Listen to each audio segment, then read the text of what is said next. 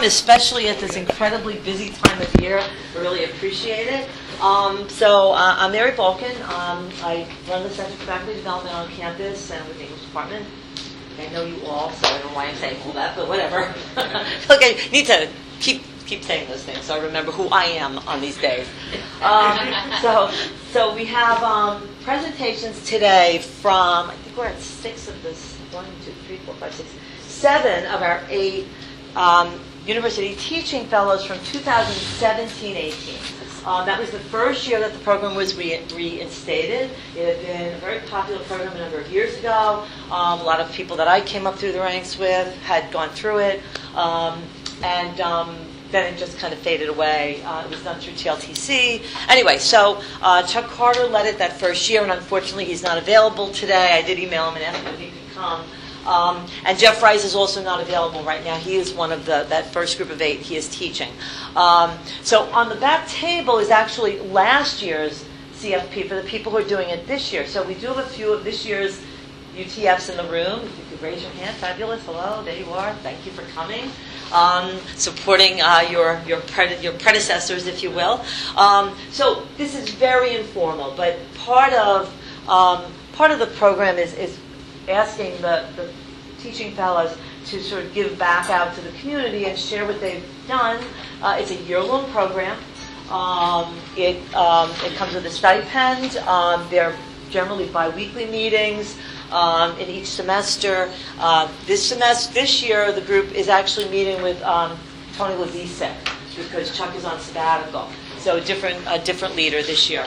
But it seems to be going well. I've heard good things so far, and you'll get to see. So the idea of the program, please take a handout in the back. If you're, even if you just know somebody you think might be interested, it doesn't have to be for yourself.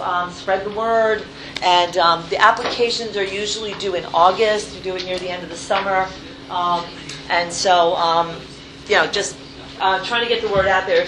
You have to be tenure-track faculty to be eligible. The whole idea is basically helping to develop the next generation of teachers and scholars and leaders actually at Seton Hall. That was always the goal. So hopefully that's what's happening. That would be great. So I'm just going to tell you who's going to be presenting, and then you guys can, in any order you want, you can do it as the closest can go first. All right. So maybe I'll just do that. I'm going to go around the horn and go around that way. So I think, okay, 1, 2, 3, 4, 5, 6. Am I missed 7? There we go. Okay. So going around the horn. All right. Well, let me just read my list, and then we'll go that way. So we've got Dawn Apgar. You can raise your hand. There you go. Dawn is from Sociology, Anthropology, and Social Work, College of Arts and Sciences. Jessica Cottrell. Okay. Also, your biology, right? Sorry, I should have that written down. Biology, A&S. Jeff Rice, again, couldn't be here. He is with Languages, Literatures, and Cultures. Let's see. Fanli Jia is with Psychology. Thank you. I should know these departments. I'm afraid I don't. Okay. Kristen Kohler, Comm and the Arts, and which department? Public Relations. Thank you. Courtney Starrett, Comm and the Arts as well. Art and design and graphics and art. I don't know. Art. Art. She does art. I know. I've seen her art. It's fabulous art. So she does. Pat Manning from the School of Theology. Is it a department? I am the Pastoral Theology Department. Okay, there you go. I don't feel so bad about not knowing that. And Kenji, who is with the business school in which department? Finance, of course. Everybody I know is in finance. Okay. Useful friends to have. Okay, so, and I would like to introduce Tony Levisek, who came in a few minutes late. Tony, you can wave. He is this year's leader of the current group. So yeah, why don't we just, I've asked them to do very brief 5 minutes, just talk about what they did, what they got, what they did during their year in this program. So, I have to leave my thing up here. Now, you're going to use your own, right? I am. Can you log in? I can plug in. Okay. Can I plug in and overwrite it? You can definitely plug in and overwrite. You just have to press the right button somewhere. Okay. You can press, let's see. Those buttons. Like, I'm assuming that Might be connected to mine. something, or maybe not. You show me the video. So I'll hit stop. Yeah, mine right here. Where's this though is HDMI, but it's not plugged in. Oh, you know what? He's their media. Wait, hold on. That's that end. So does that plug in somewhere? No, because of the intermedia. Okay, well I can do that. Can I do that? That one works. Okay. It's HDMI on both ends. That's what I was doing. Oh, good work. Okay. Hello, particularly my house for food. All right, look at that. You guys to show like I have a lot. I have like 100. Okay. Lovely. I don't have a mirror. Mary? Yes. I dropped a sticky. Okay. Oh, thank you. I'm just moving it so it's not I in like my sticky eyes. notes on things. I know This you're is lost. All right, Courtney. Okay, so thank you. It was an honor to participate in last year's University Teaching Fellows with Chuck Carter and this fabulous group of interdisciplinary mixed faculty, and I really got a lot out of it in kind of ways that I wasn't expecting. So we proposed the projects that we did, which I feel like was a really small component of what we actually did. And so my project, I'll speak to somewhat, but mostly I wanted to talk about what I got out of my year-long conversation with this group. So we read a lot. We were tasked with reading several books and multiple articles that are not presented there. And I really, probably wouldn't have sat down with some of these books on my own, but found that, through this kind of book club that we were, I got so much out of it. So we would have these amazing conversations post reading. Every 2 weeks we met for 2 hours and discussed this stuff. And a lot of it became very, very useful because this year I was applying for tenure. So in writing my statements, my scholarship and teaching, and a lot of it came in to what I was writing about in my work, and it helped me reflect on my teaching. It helped me, and I've been kind of thinking about these things in classrooms, now, like ever since. So we got a lot out of kind of thinking about how scholarship can be more than perhaps just the research that we're doing. So how that applies to teaching, and how the scholarship of teaching, as Boyer presents, can also exist on multiple levels, or scholarship reconsidered. And I could go into details, but we read a lot. And so personally, as applied to my project, Fan Li presented to us one day about kind of this newer revised Bloom's taxonomy. This may not be the one that you showed, but we were kind of talking about the different levels of learning, and I started, something happened in that conversation that really kind of connected me to what I do also in my research. And so thinking about education and how all the research, and not necessarily keeping them as separate categories, but thinking about how well integrated they actually are.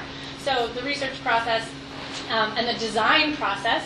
So the strategies kind of design being you define and you ideate and you prototype and you build and you analyze, and how those can actually come into how you're reflecting on your teaching, and how they also relate to what's going on in Bloom's taxonomy for the levels of education or levels of learning were really interesting to me. So I started through the conversations we had, multiple perspectives in the room, and each time I left with kind of this really a lot that would resonate and would percolate up in my thoughts later.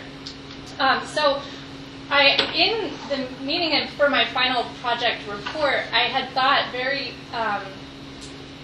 much about how the creative process is very similar. And so rather than thinking about the differences between different disciplines, I was really focusing on the intersections and the common approaches. My particular project was to kind of think about interdisciplinary approaches to teaching, specifically in the College of Communication and the Arts. And so kind of thinking about different ways that we could have classes that focus on concepts and themes rather than kind of discipline-specific activity. And so Dawn presented, I'm kind of stealing your thunder, right? She was talking about research strategies at the higher level, kind of like capstone projects. And so I started, thinking about how research strategies also exist in creative fields. And a lot of times we kind of isolate creative activity and traditional scholarship or research, but in thinking about how the terminology is actually very similar and it can be explained in similar ways. So I started thinking about similarities versus differences. So I came up with this little creative process as compared to the scientific method. And that was basically kind of where I left off. I wrote my dossier this summer, so my project kind of didn't go much further, but I'm still interested in it. It's still something that I'm very much thinking about and hoping to reinvigorate and bring together the interdisciplinary major committee that we have at the College of Communication and the Arts and think about where do we go from here and how can we really integrate. And I'm showing this piece. This is my work. This is a piece that I'm using computer science and color theory and art. So kind of thinking, it's actually called Intersections, and then how people interact with that. So that's somebody's roller skating, just to distract from everything else. Somebody roller skating in my installation there. But and kind of thinking about, I thought it was appropriate to show this work because of the intersections and interdisciplinary nature of it. So that is maybe my 5 minutes. I'm not sure. So pass it on.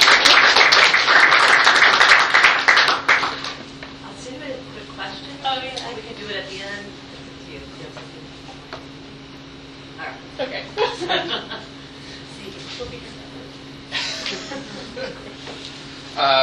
Yeah, so I want to echo Courtney and say I really enjoyed my experience with this last year. My fellows were definitely the highlight. It was just a lot of good conversations. It was a lot of good time together.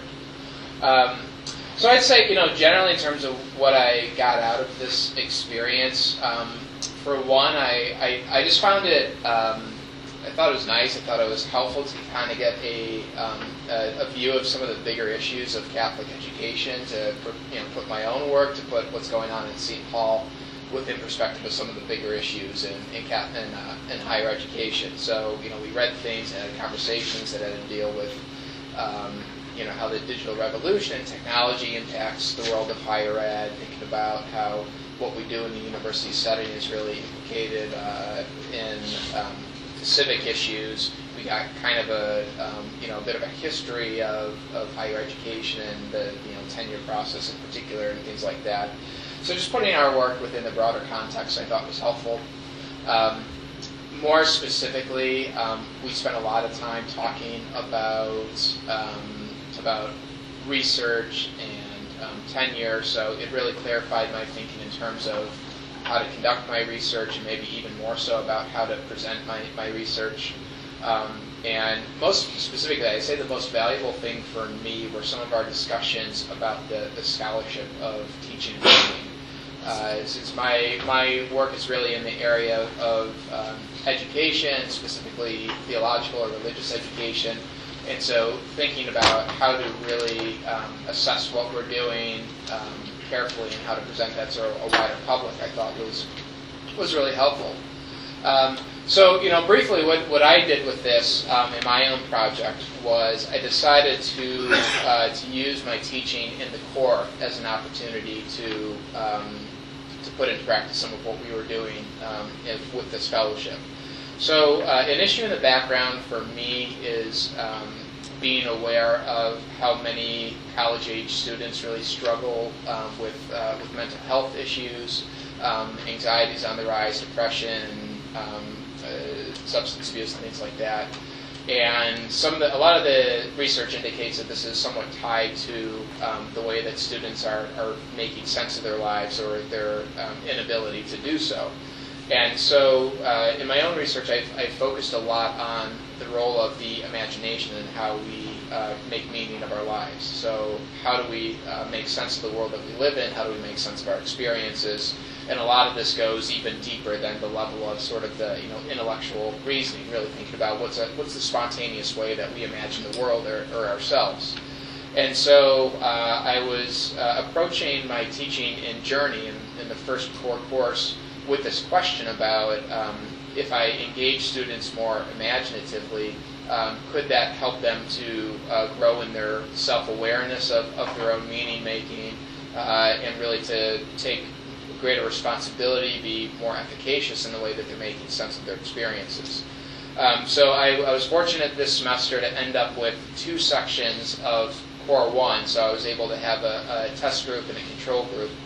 And what I did with the test group was besides just making a general effort to try and dig into their own experiences more, to approach the text more imaginatively, I implemented these exercises throughout the semester, 6 times throughout the semester, the last of which was this morning, actually, where I walk the students through 3 steps, where I'm asking them, first of all, to really spend some time digging into their own experiences, thinking about their own lived experience, then spending some time really thinking in concrete terms about what they have read about, what we've discussed, whether that was in the Bible or Plato or Dante, and allowing themselves to kind of marinate in the worldview or the self-images that they get from those kind of contexts, those texts, and then finally making a really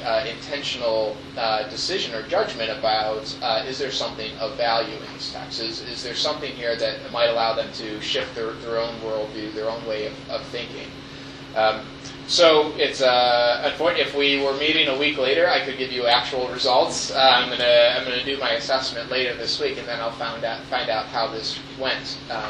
But in all this, I think that particularly our conversations about the scholarship of teaching and learning really gave me a more precise way of setting up this kind of experiment and thinking about how I was going to measure what kind of progress my students have made.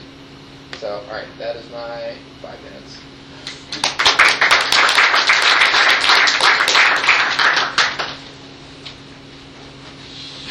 I don't think I'm going to plug in anyhow. I'm just going to use this as a prompt because most of it's pretty wordy. And I'll tell you why.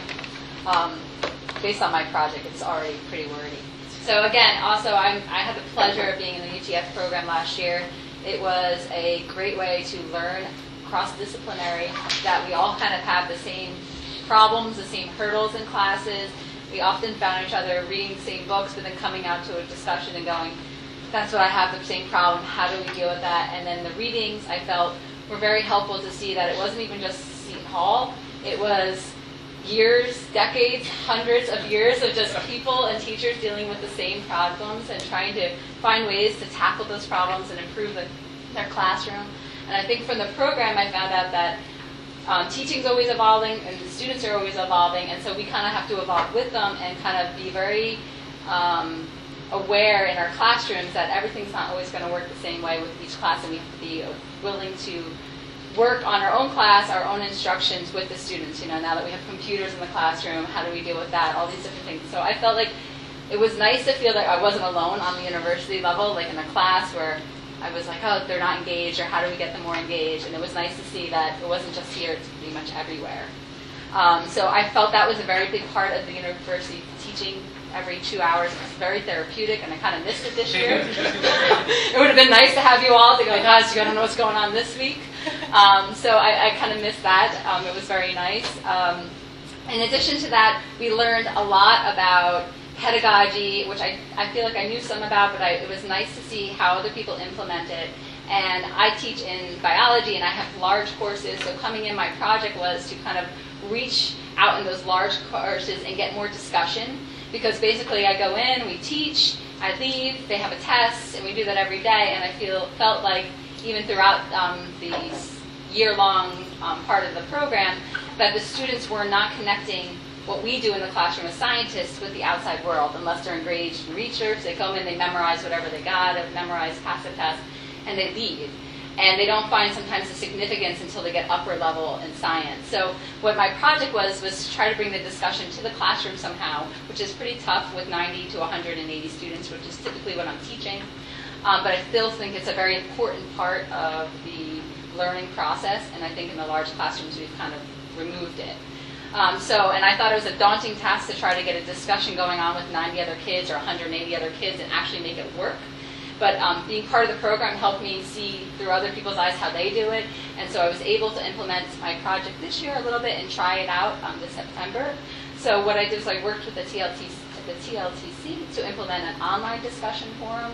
And basically what I did was I teach genetics, so I'll prompt like a question something like 23andMe, right? We've all seen the commercials. Well, I hope the students have seen the commercials. Most of them were like, what's that? I don't watch TV, only Netflix. So I was like, all right, we have to find a commercial, and then we'll, But anyhow, so I would prompt them with a question like that and say, how does it relate to what we're doing in class? And I'd have them have a dialogue with their fellow students. So I broke the class into about 30 groups, because I have 90. So 3 per group or 5 per group, depending on my class. And I'd let them engage with each other and respond to that prompt into their individual groups so I could follow their dialogue a lot easier. And then the daunting task was grading it, because I wanted them to actually take it seriously.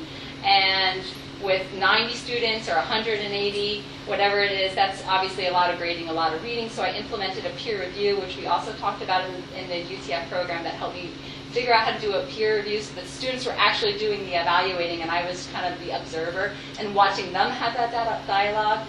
I was hoping to be able to do like 4 discussions this semester. I only got through 2, but the 2 that I got through were very good, and the students, for the most part, got a lot out of it. They were able to engage in discussions. They took it extremely seriously, and they really responded to students from what I got to see. And then grading was easier. I was able to grade the 30 groups in about 4 to 8 hours, looking at the peer reviews and kind of scanning. And for my own love of what my project was, reading through the responses to see how engaged they were, I was actually impressed. So that was nice for that project. We're still at the end of the semester, so I haven't done a final review to see how the students enjoyed it. But I did do a mid-semester review to see, how the students liked the class and stuff like that. And like a good proportion of the class loved the discussions, and a few proportion of the class said, "Can the discussions? They're too much work. I don't want to think about this. I just want to come to class and study for my exams." So I would like to continue keeping it in my classroom, but I think I might expand it so that they feel like it's a little bit more meaningful, because there's still a disconnect. And it would be nice to be able to find a day in the classroom to kind of talk about what they have, and we didn't have time to do that this semester, because we're always out of time in my class. So that's my project, and like I said, I have some of the responses, but the students took it seriously, so it's paragraphs and paragraphs of responses. The students responded to the prompts and to each other, which is good, because they took it seriously, but you have to kind of read through it, so I don't think it'll be very effective here. But overall, I feel like it was a big help this semester. The students at least got a little connection to like why we're studying genetics.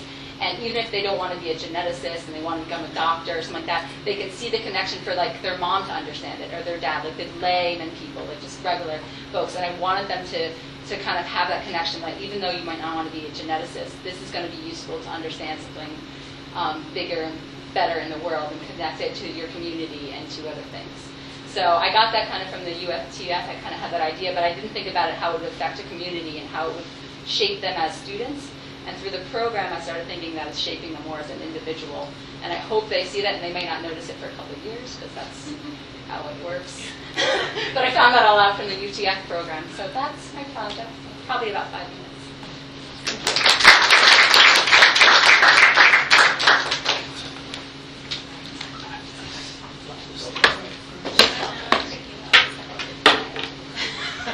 There's always 5 minutes. There's always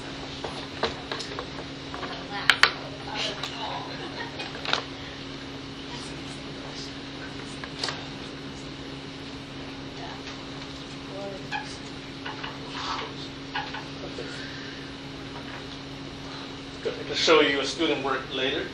So I know my colleagues talk about UTF in really a great way, so I think what else I can add on that.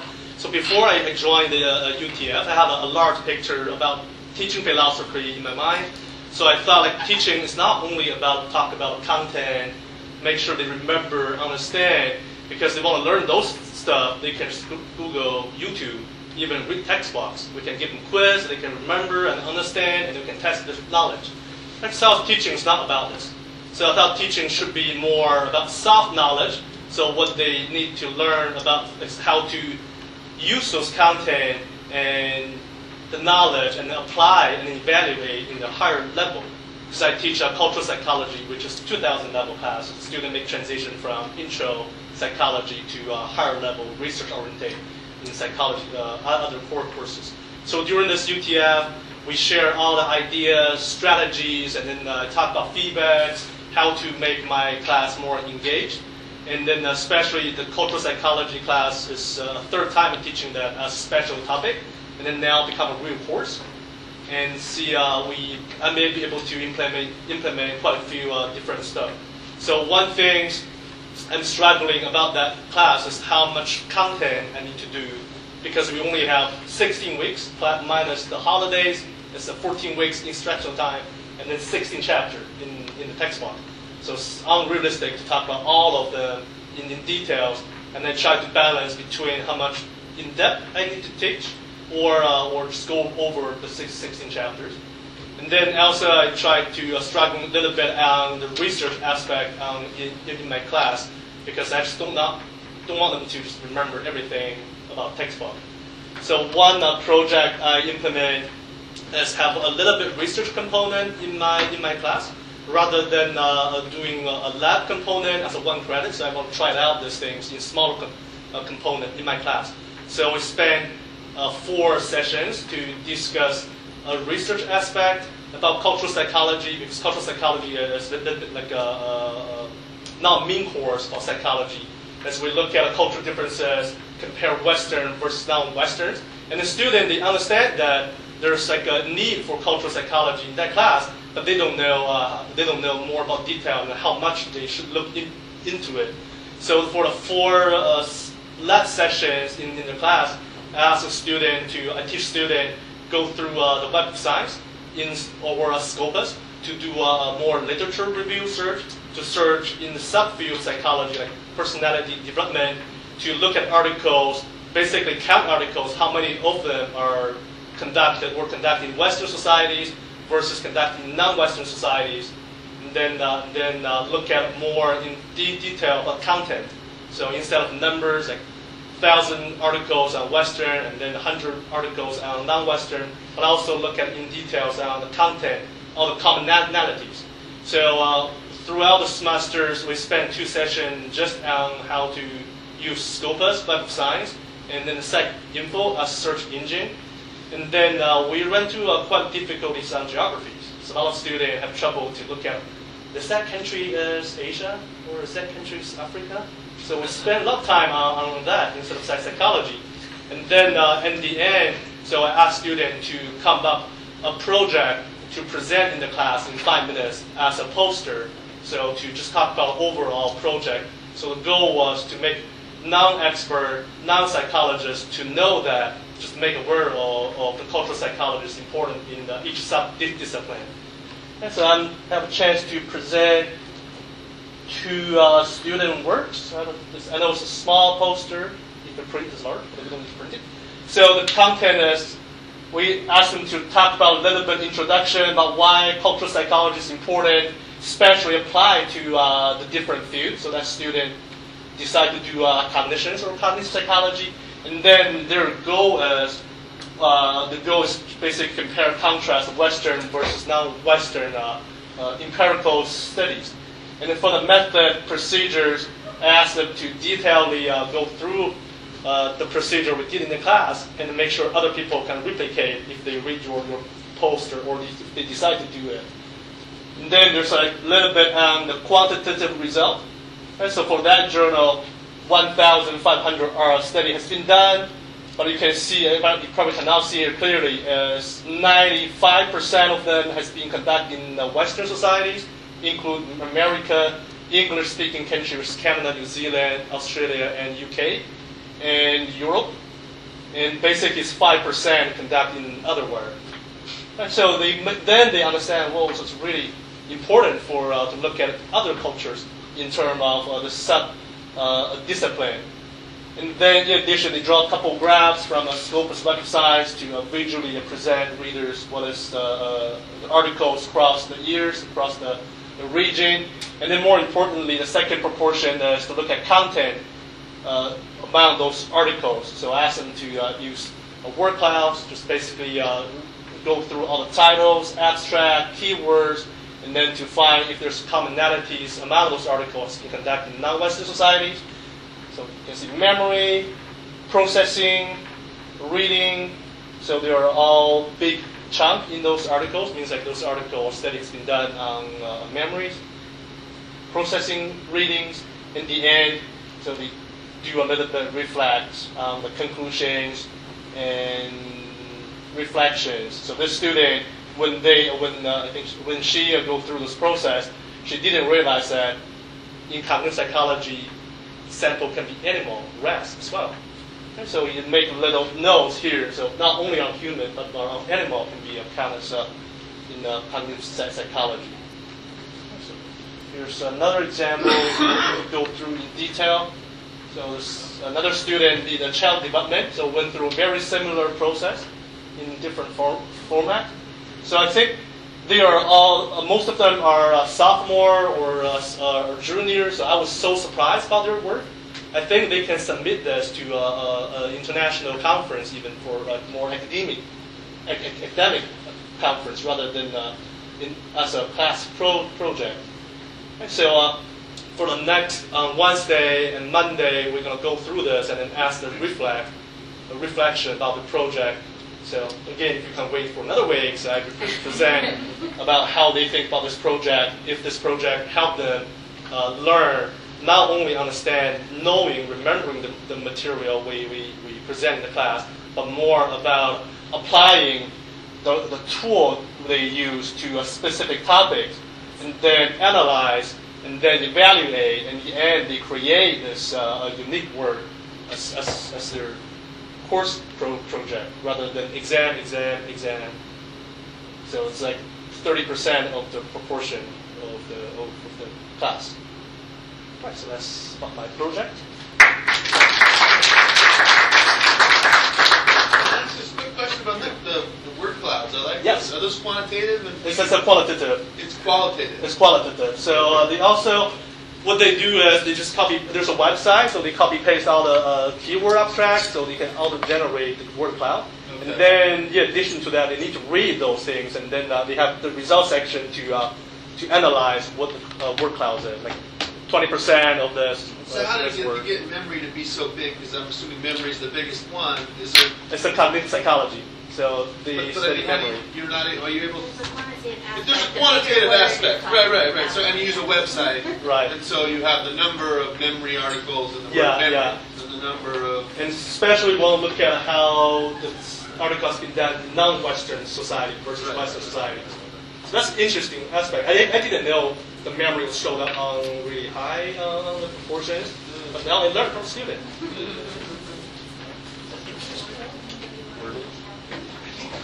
I've used it before, and I remember now that you say that.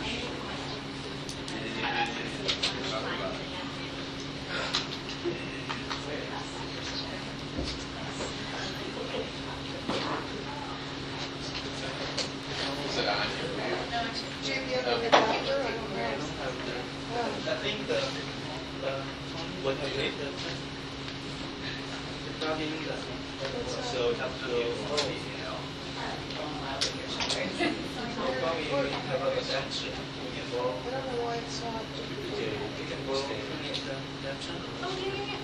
People that I know. I have an HTML. Like an abstract or like a graphic. Is that right? I guess so. I don't know. What am I doing with this? I'm sorry.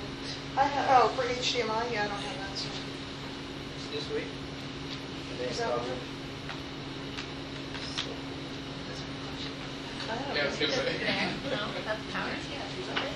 Is it working? Okay. Okay. Yeah, no problem. So, I'm doing APGAR. I'm in sociology, anthropology, and social work. I'm actually the director of the bachelor's program in social work. And I teach mostly research methods and the capstone course. I'm going to talk a little bit more about the capstone course because it relates to my project. This is the beginning of my third year at Seton Hall, so I went through the UTF program. I had only been here for a year, and then it was my second year here.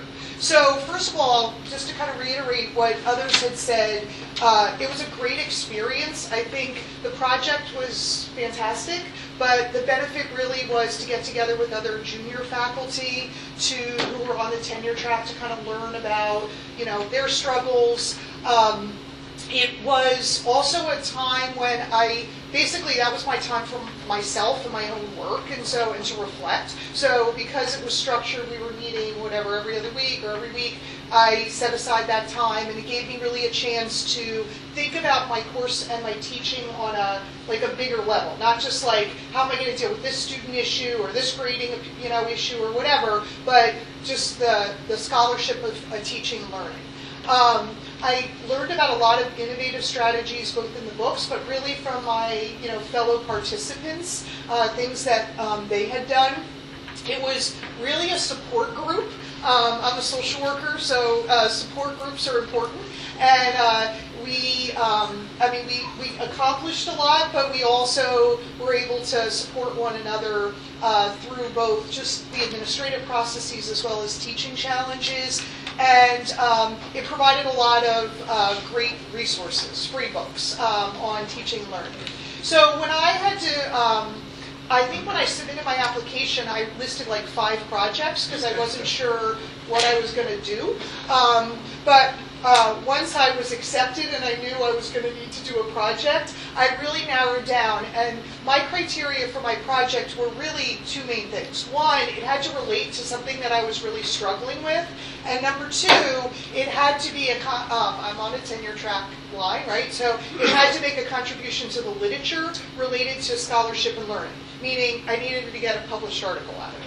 So what I chose for my project was this. In social work, we have a 1-semester capstone course. It's in the spring that all seniors have to take.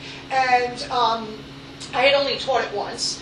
But there was really no syllabus in the sense that whoever taught it designed it the way they wanted to design it. So at some years it had just been a sort of current issues course. In other years it had just been sort of an extension of other courses that we teach. So it just varied depending on who was teaching the class. So I had come from an MSW program, and I had taught a year-long capstone course, which was really research-focused. Now, I couldn't do that in a 1-semester course, so I was kind of left saying, what am I going to make this course? As the director of the program and somebody who's teaching it, like, what am I going to do?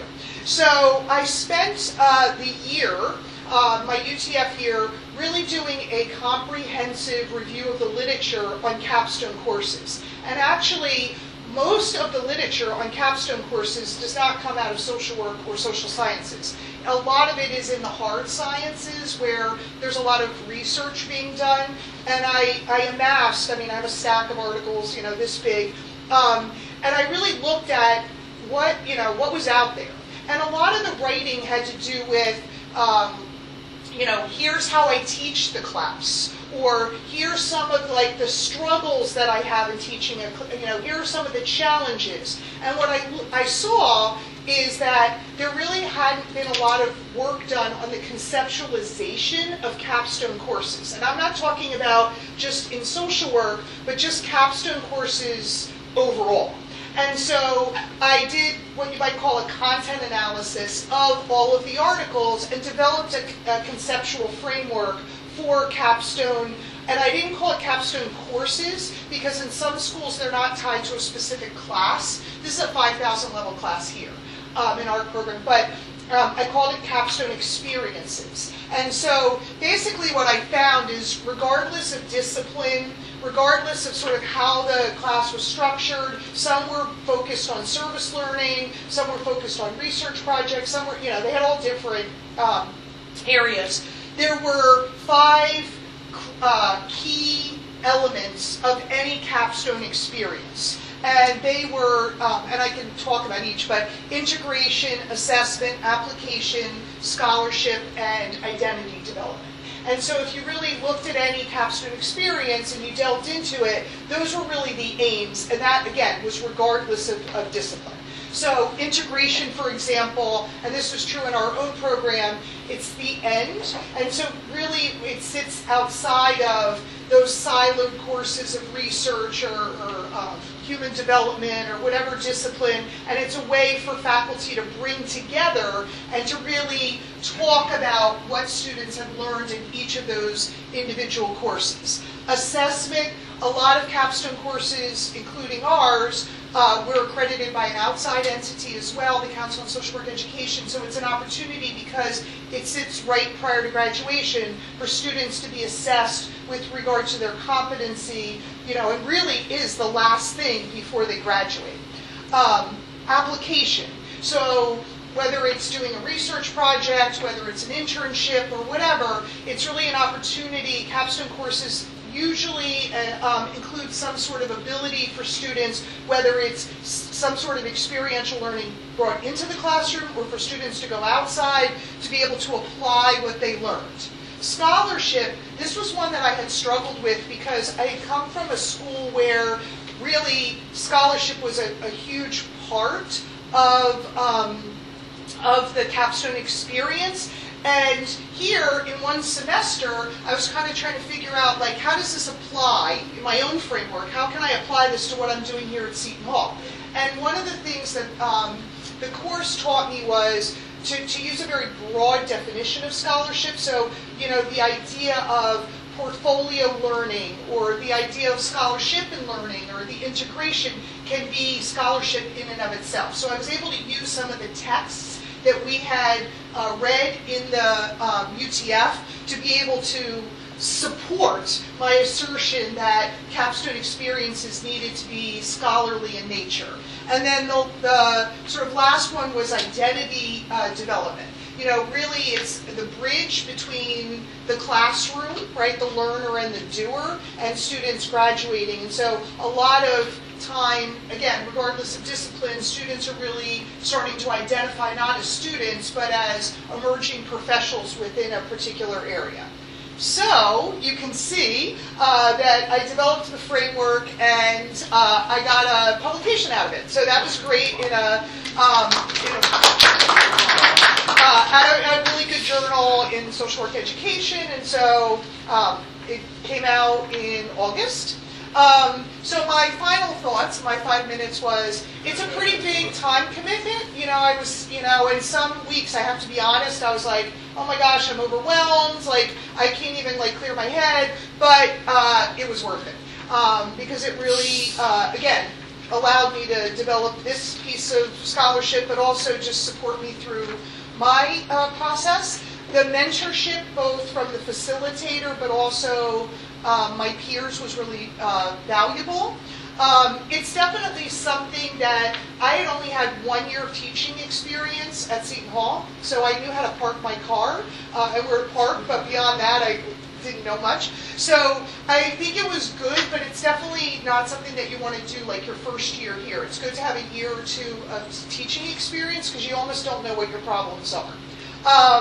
There's a need, and I talked to Mary about this, I'm waiting for UTF 2.0, which is, it would be great to meet both, I tried to have her accept me again, I was rejected. I don't know if I formally applied, but I did say, I want to, if you are hurting for participants, I stand ready.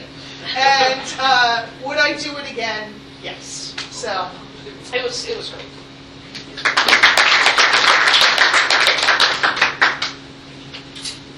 I used it too. Oh, yeah, I left the adapter. I used the other side. Oh, the other one, yeah?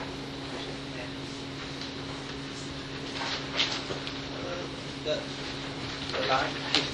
What? What are you doing? The that's- other. No, it's on the end.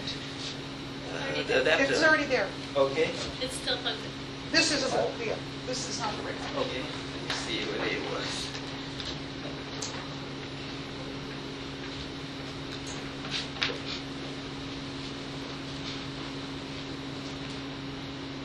Good. Okay.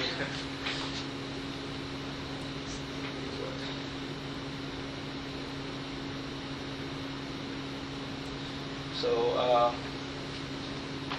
wasn't told that my department head is here. Tony is here. Okay. So I came actually for the current fellows, not for the past fellows. okay. Yeah. That's finances, not present value. Okay. So last semester, last summer actually, I was fortunately that the department head allowed me to teach a new course, corporate risk management, which happened to be part of my research. But however, this is for undergraduate student and it's elective. So there's a gap between the risk management and the undergraduate study. So most of the risk management courses are taught at the graduate level. So there's challenging how to balance the requirement of math and then the course depth. So I really hope to use this course help the student to connect to the real world and then help them to think about that risk management can be a potential career path. And if you are finance, that right now there are two types of quants on Wall Street. One type of quants that basically create a trading strategy, the portfolio management, but the other type of quant is for risk management. So I think that's important for students. But then there's another course I was asked to try to coordinate. It's not very successful. I do my best. Okay, so this is a core course. We have a very students from very diverse backgrounds, students from physics, political science, and diplomacy, and all the other business major. So in the past, there are 9 sections and 7 instructors. So there's the need to coordinate. Some instructor actually teach from the beginning to the end of the whole book, cover 27 chapters.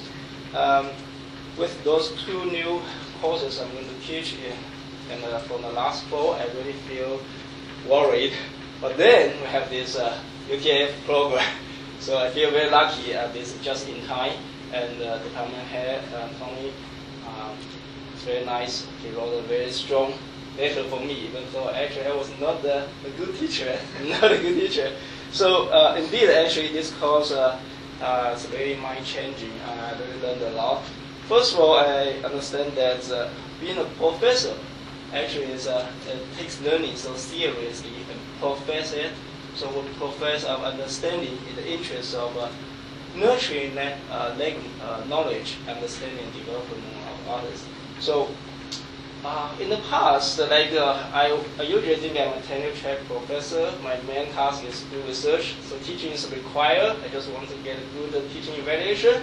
But when I read this part, I feel there's a commitment for me, and then they give me a little bit like a holiness for my teaching. So that's changed a little bit my mind. And then I believe if you're already in the UTF for the second year already, probably you already know the story. But this story really struck me. So I believe in our seminars, we all complain our students, right? We know our students are inactive, they are very passive in the classroom. If I ask them a question, they don't answer, okay? And they are not motivated, and they even don't care their grades. As far as they can get a C to pass the course, that's fine. So that's what we know, those students from hell. But then Dr. Palmer, he told his story in his book. Right? So there's one time he was asked to lead a teaching seminar, but then in the end, he was asked to teach a class with 30 students. So his lecture went very well. So, but then out of the 30 students, there's one student who was sitting in the back row, and in the far corner, the student just had a cap go over his eyes, so you never know whether he's listening or he's sleeping. But then Dr. Palmer tried his every way to try to wake him up. So I believe you probably have a similar student in your class, and I did have one student in my class. And usually I try to approach him and tap at the table, or I may ask him a question, but usually it doesn't work. So in this case, he tried his every method, but it doesn't work. Right? So it really frustrated him.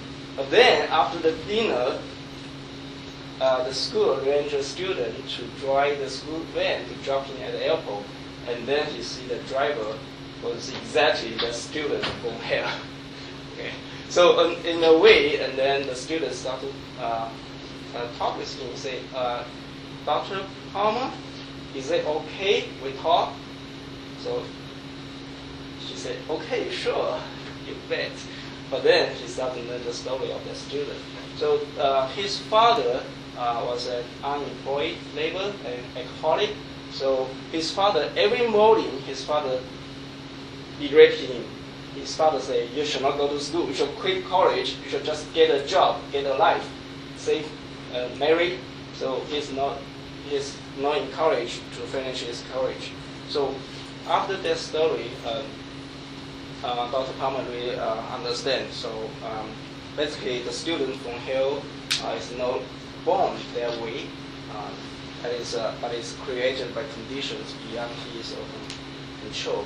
So in my class, actually, before the UPF, there's one semester, there's one student. It's very weird. I believe he's smart because during the class he can answer the question, but he often missed classes. But then he also missed the written exam. Oh, it's very weird. But then I gave him the opportunity for the make-up exam. He did pretty good. But then he missed from the class again. So in the final exam, he didn't show up. So I found his phone number. I called him and said, "It's late. You should come here to take the exam." And he reluctantly come and take the exam. But of course, he failed the exam. Okay. But then he asked me, "Can I take the exam again?" So at that time, I was really angry. But after I read this story, I think in retrospect, maybe I should give him another opportunity, because I recall this once during in my office, actually he told me he was kind of depressed. Okay, so after this event, actually later on, actually last semester, actually in this semester, there's one student, he also failed in his written exam. He almost get like a 45 out of 100. So I called him to my office again and asked him what happened. Okay, and then this time I encouraged him a lot, and he did change. So I gave him an actual great opportunity, and he finished that project first. So and I hope he can also do well in the final exam. So I believe we really need to encourage our students. So if you can notice, Tony, I don't know whether you can see, actually I steal from you. So we emphasize the empathy and then the encouragement is pen. Okay. So another thing is what I learned is that there's a scholarship of teaching. Okay. So in the past, I think a scholarship is just I do research and write paper, but I figure out that it really takes a lot of intellectual activity and efforts to try to study how to engage students and how to explain things. Like I hope we can also publish a paper like with you in the future. So I also learn a lot from our fellows. Try to use our own experience. That actually is what Tony right? Use our own experience in the classroom. Students really like what happened to you. So for example, I shared their story about my mortgage. So I took out a mortgage and then I prepaid some of the principal. So theoretically, they should lower my monthly payment, but they didn't do it. And then I called the Bank of America, okay, and threatened that if you don't do it, I'm going to call the Bureau of there's Consumer Financial Protection Bureau, okay. So and then Bank of America apologized to me. So when I share that story to the student get very excited. And even after the class, one student approached me. He asked me, "Do you know what happened to the head of that CBTF? They actually, the President Donald Trump changed the head, so that bureau actually changed the direction." Okay. And one more thing I learned actually from one of our fellow is about fairness. So yeah, I think it's very important. Okay, so I can just stop here. Thank you.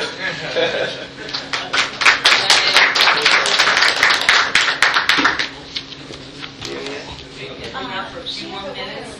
You want wireless? Yes, it's wireless.